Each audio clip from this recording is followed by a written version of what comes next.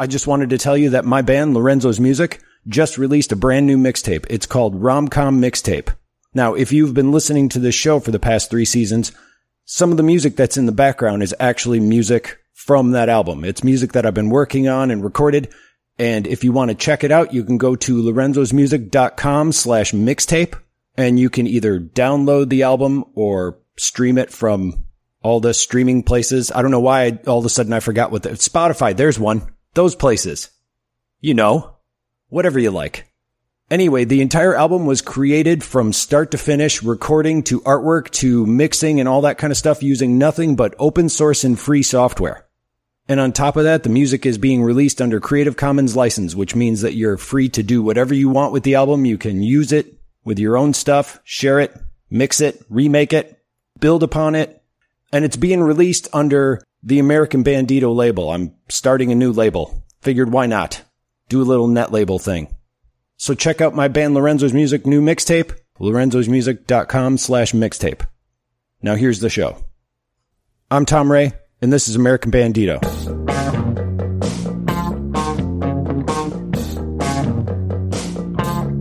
As I continue with the round of pop-up interviews that I did earlier this year at the Hibernation Liberation, the event was starting to get into full swing. The club owner began playing 80s music videos on all the TV monitors. It was at that point that another person approached my booth. My name is Finn. I make soy-based candles from recycled cups.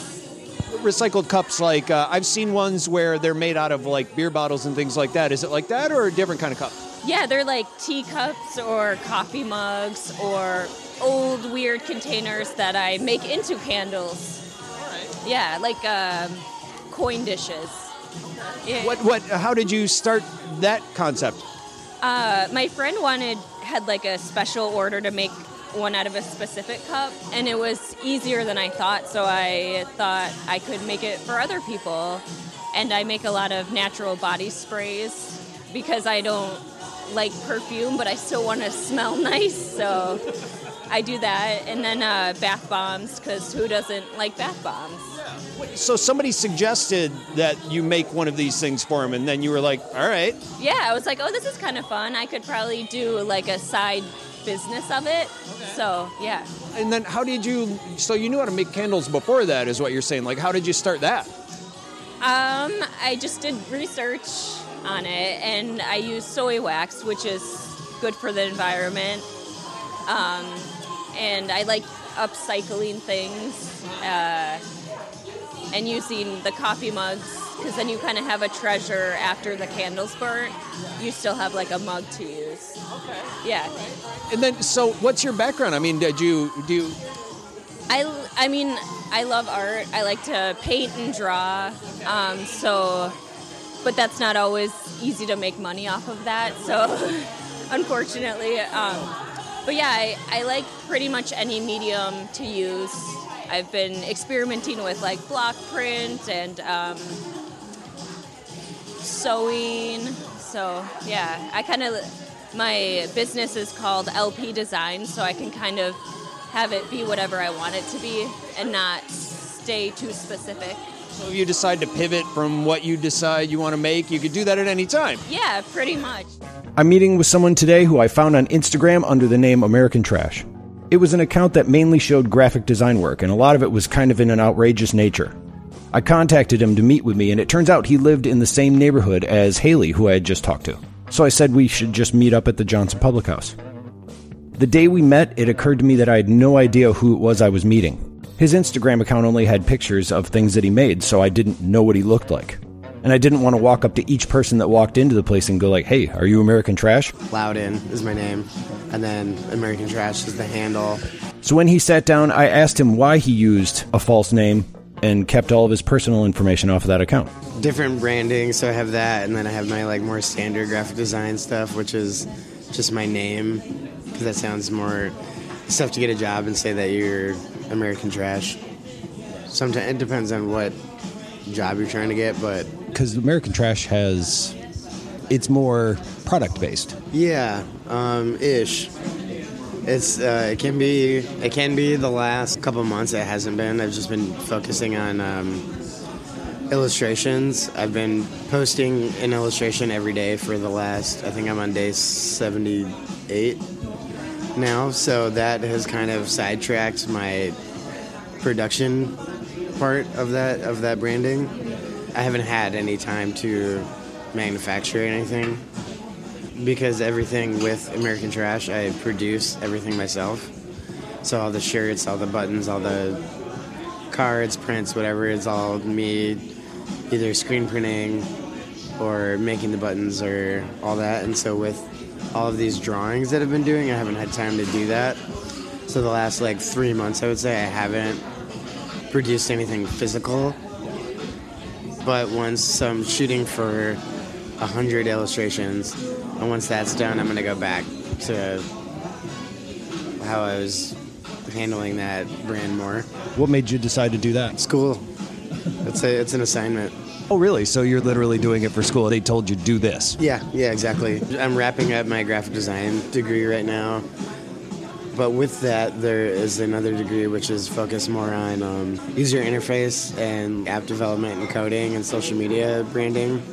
So with the social media branding side of it, one of the assignments is to post on Instagram 100 days straight and see how it goes, which was interesting for me because I think I was the only person in the class that already had an established account. Really? Or not, other people had Instagram accounts, but nobody had, a brand already. So I kind of had to decide if I wanted to create a third account, actually be a fourth account, to just have that be separate, but then I decided to just have it be in there. And then that kind of helped me hold myself accountable because I felt like my brand already had a bar that was set that I set myself. Yeah, I just felt like it would be healthier for me to just throw it in there. At what point don't you go, this is just me and everything I do under this is going to be included? The way that I decide that, I guess, is based more on the tone of what I make.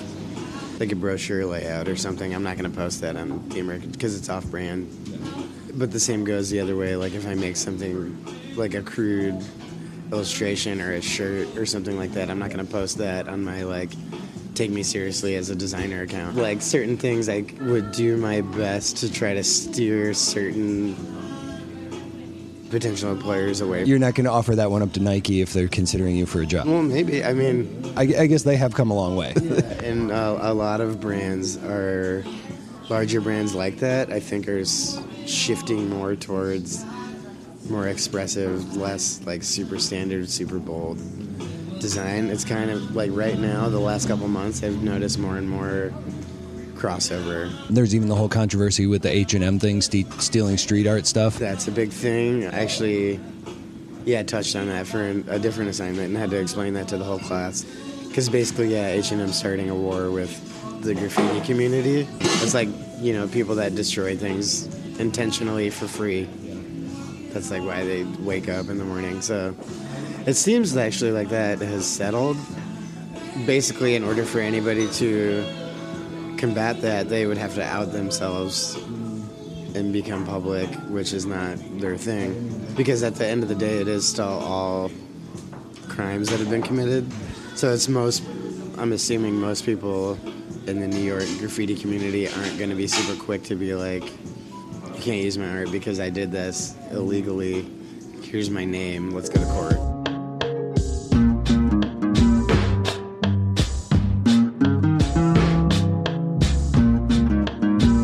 Where are you from? Are you from Madison? I was born in Madison, yeah. On the south, I guess it'd be southwest side. Raymond Road, Russet Road, that's the neighborhood I grew up in. When I was 16, I moved more to the east, Isthmus side, and since then I've lived here. But I also briefly lived in Portland and briefly lived in Boston. And I was 19 through 23, I was kind of bouncing around. How did you end up getting started in basically what became American Trash? Through skateboarding, I think, I would say. So in the 90s, when I started skating, you go to a skate park or just get to see a lot of the city, and then so you end up kind of back to graffiti and stuff like that. So that was my first introduction to more expressive kind of art. And then me just kind of being well, what if this was funnier or gross? Well, if I would buy that, other people would buy that. Why isn't anybody making stuff like this? I was like, well, I'll just do it. And I've always kind of had that. I view what I'm doing now as the same as what I've always been doing, kind of. But now it's like I have control, and I'm able to create things that, I guess, with the internet, like has given me more validation of what I'm doing more than before. So it's like, because the money aspect, it's not like, to be clear, I don't make a ton of money. It's just snack, coffee money, basically is what I get, and that's enough. What do you do to promote it, or do you promote it at all? I don't promote it that much, really. I have the Instagram account. We've been to the Black Sheep Bazaar here.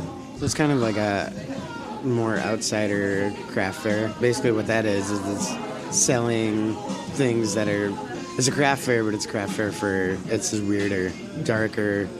That happens twice a year, and I've been doing that for 3 years or 2 years. My friends Claire and Lisa set that up, and they've helped that kind of community in Madison grow a lot. How do you know them? There's an old friend of mine. She does tattoos now, but she goes under the handle of Snaggletooth Arts.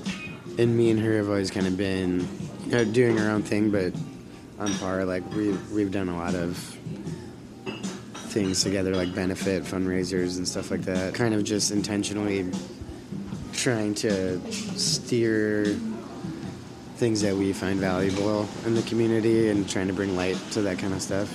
I'm not one of the people that sets up the Black Sheep.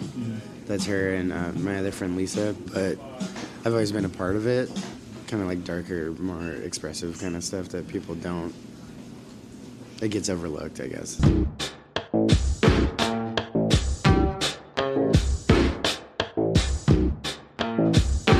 I found you on Instagram just basically because what I like to do from time to time is I look for stories that were posted in Madison just to see like who's posting what stuff, and you had something on there.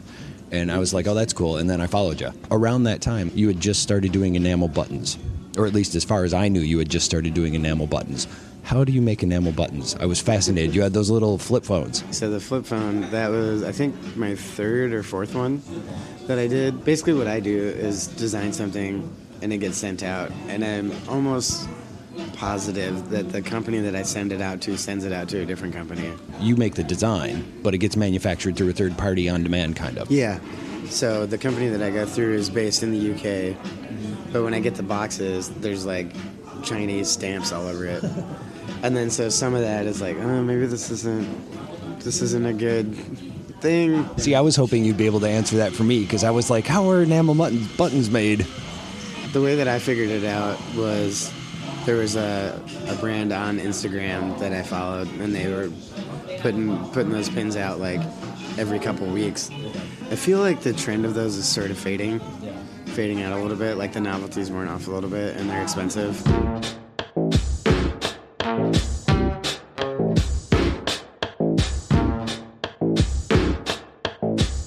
With the 100-day posting challenge, have you noticed a difference? Has anything come of it differently recently? I was way more conscious then of, I'll just have to make sure, that this is great and everybody's going to like it. And I think I was more self-conscious about what I was putting out there, and now it's more, fuck it. I'm able to fall back on, if I blow it today, I have to do it again tomorrow. So it's just kind of made me more...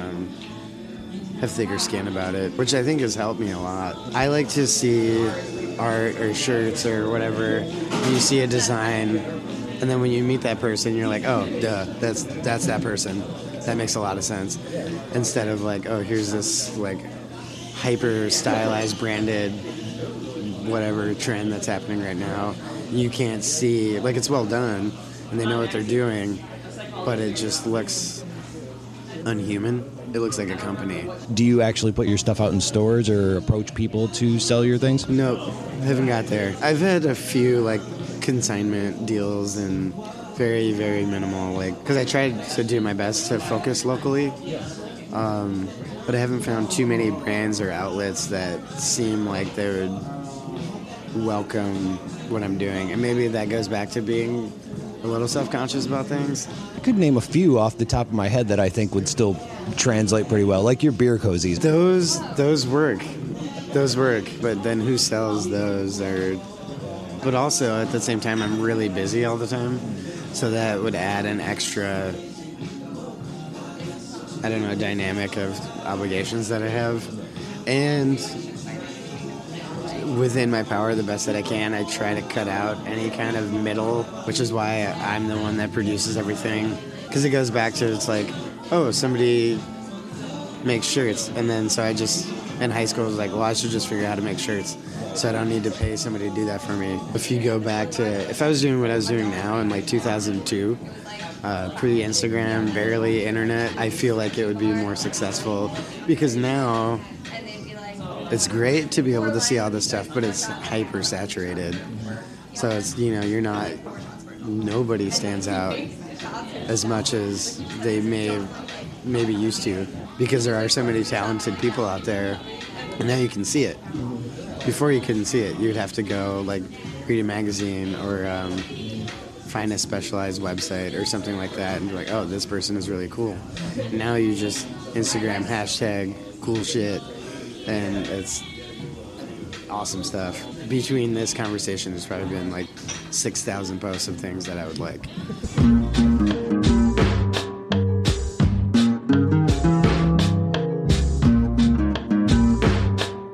One promising outlet that has just recently happened in Madison is some peers of mine have opened up this new venue called Communication, and that is off of East Wash, but their focus is they're doing like DIY, all ages, sober space for music, but they're also going to have a storefront attached to that. And so what they're trying to do is take people like me or Haley or, you know, just local outsider makers basically, and have it's like another consignment deal, but money aside, I think it's beneficial to our community, and it will put some light on people that are locally producing cool stuff. Is it more youth-based, or is it anybody? I think it's, as far as I know, it's anybody. I don't know exactly their, you know, like business model so far, but they reached out to me and then some other people that are like more like me. In Madison, there's no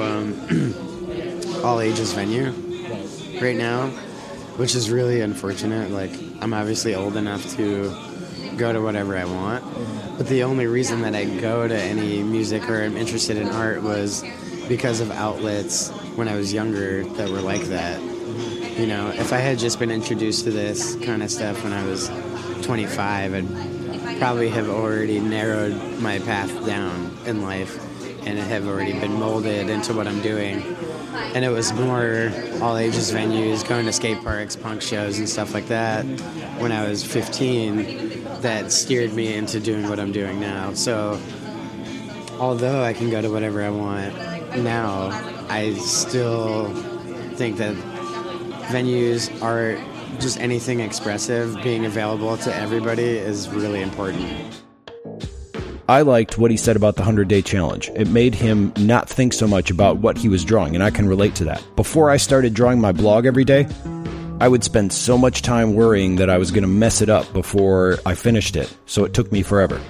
So now I spend like 15 minutes on it. That's it, because that piece doesn't need it. Even in sketchbooks, I would look at the page and hesitate like everyone was going to see it, like it was going to suck. It's a sketchbook. I'm not entirely sure where that hang-up came from. All right, so next week, I talked to an illustrator who drew a picture of both mine and my wife's butts. You heard me. If you haven't already, you can subscribe to the show at AmericanBandito.com/subscribe. And until next time, so long.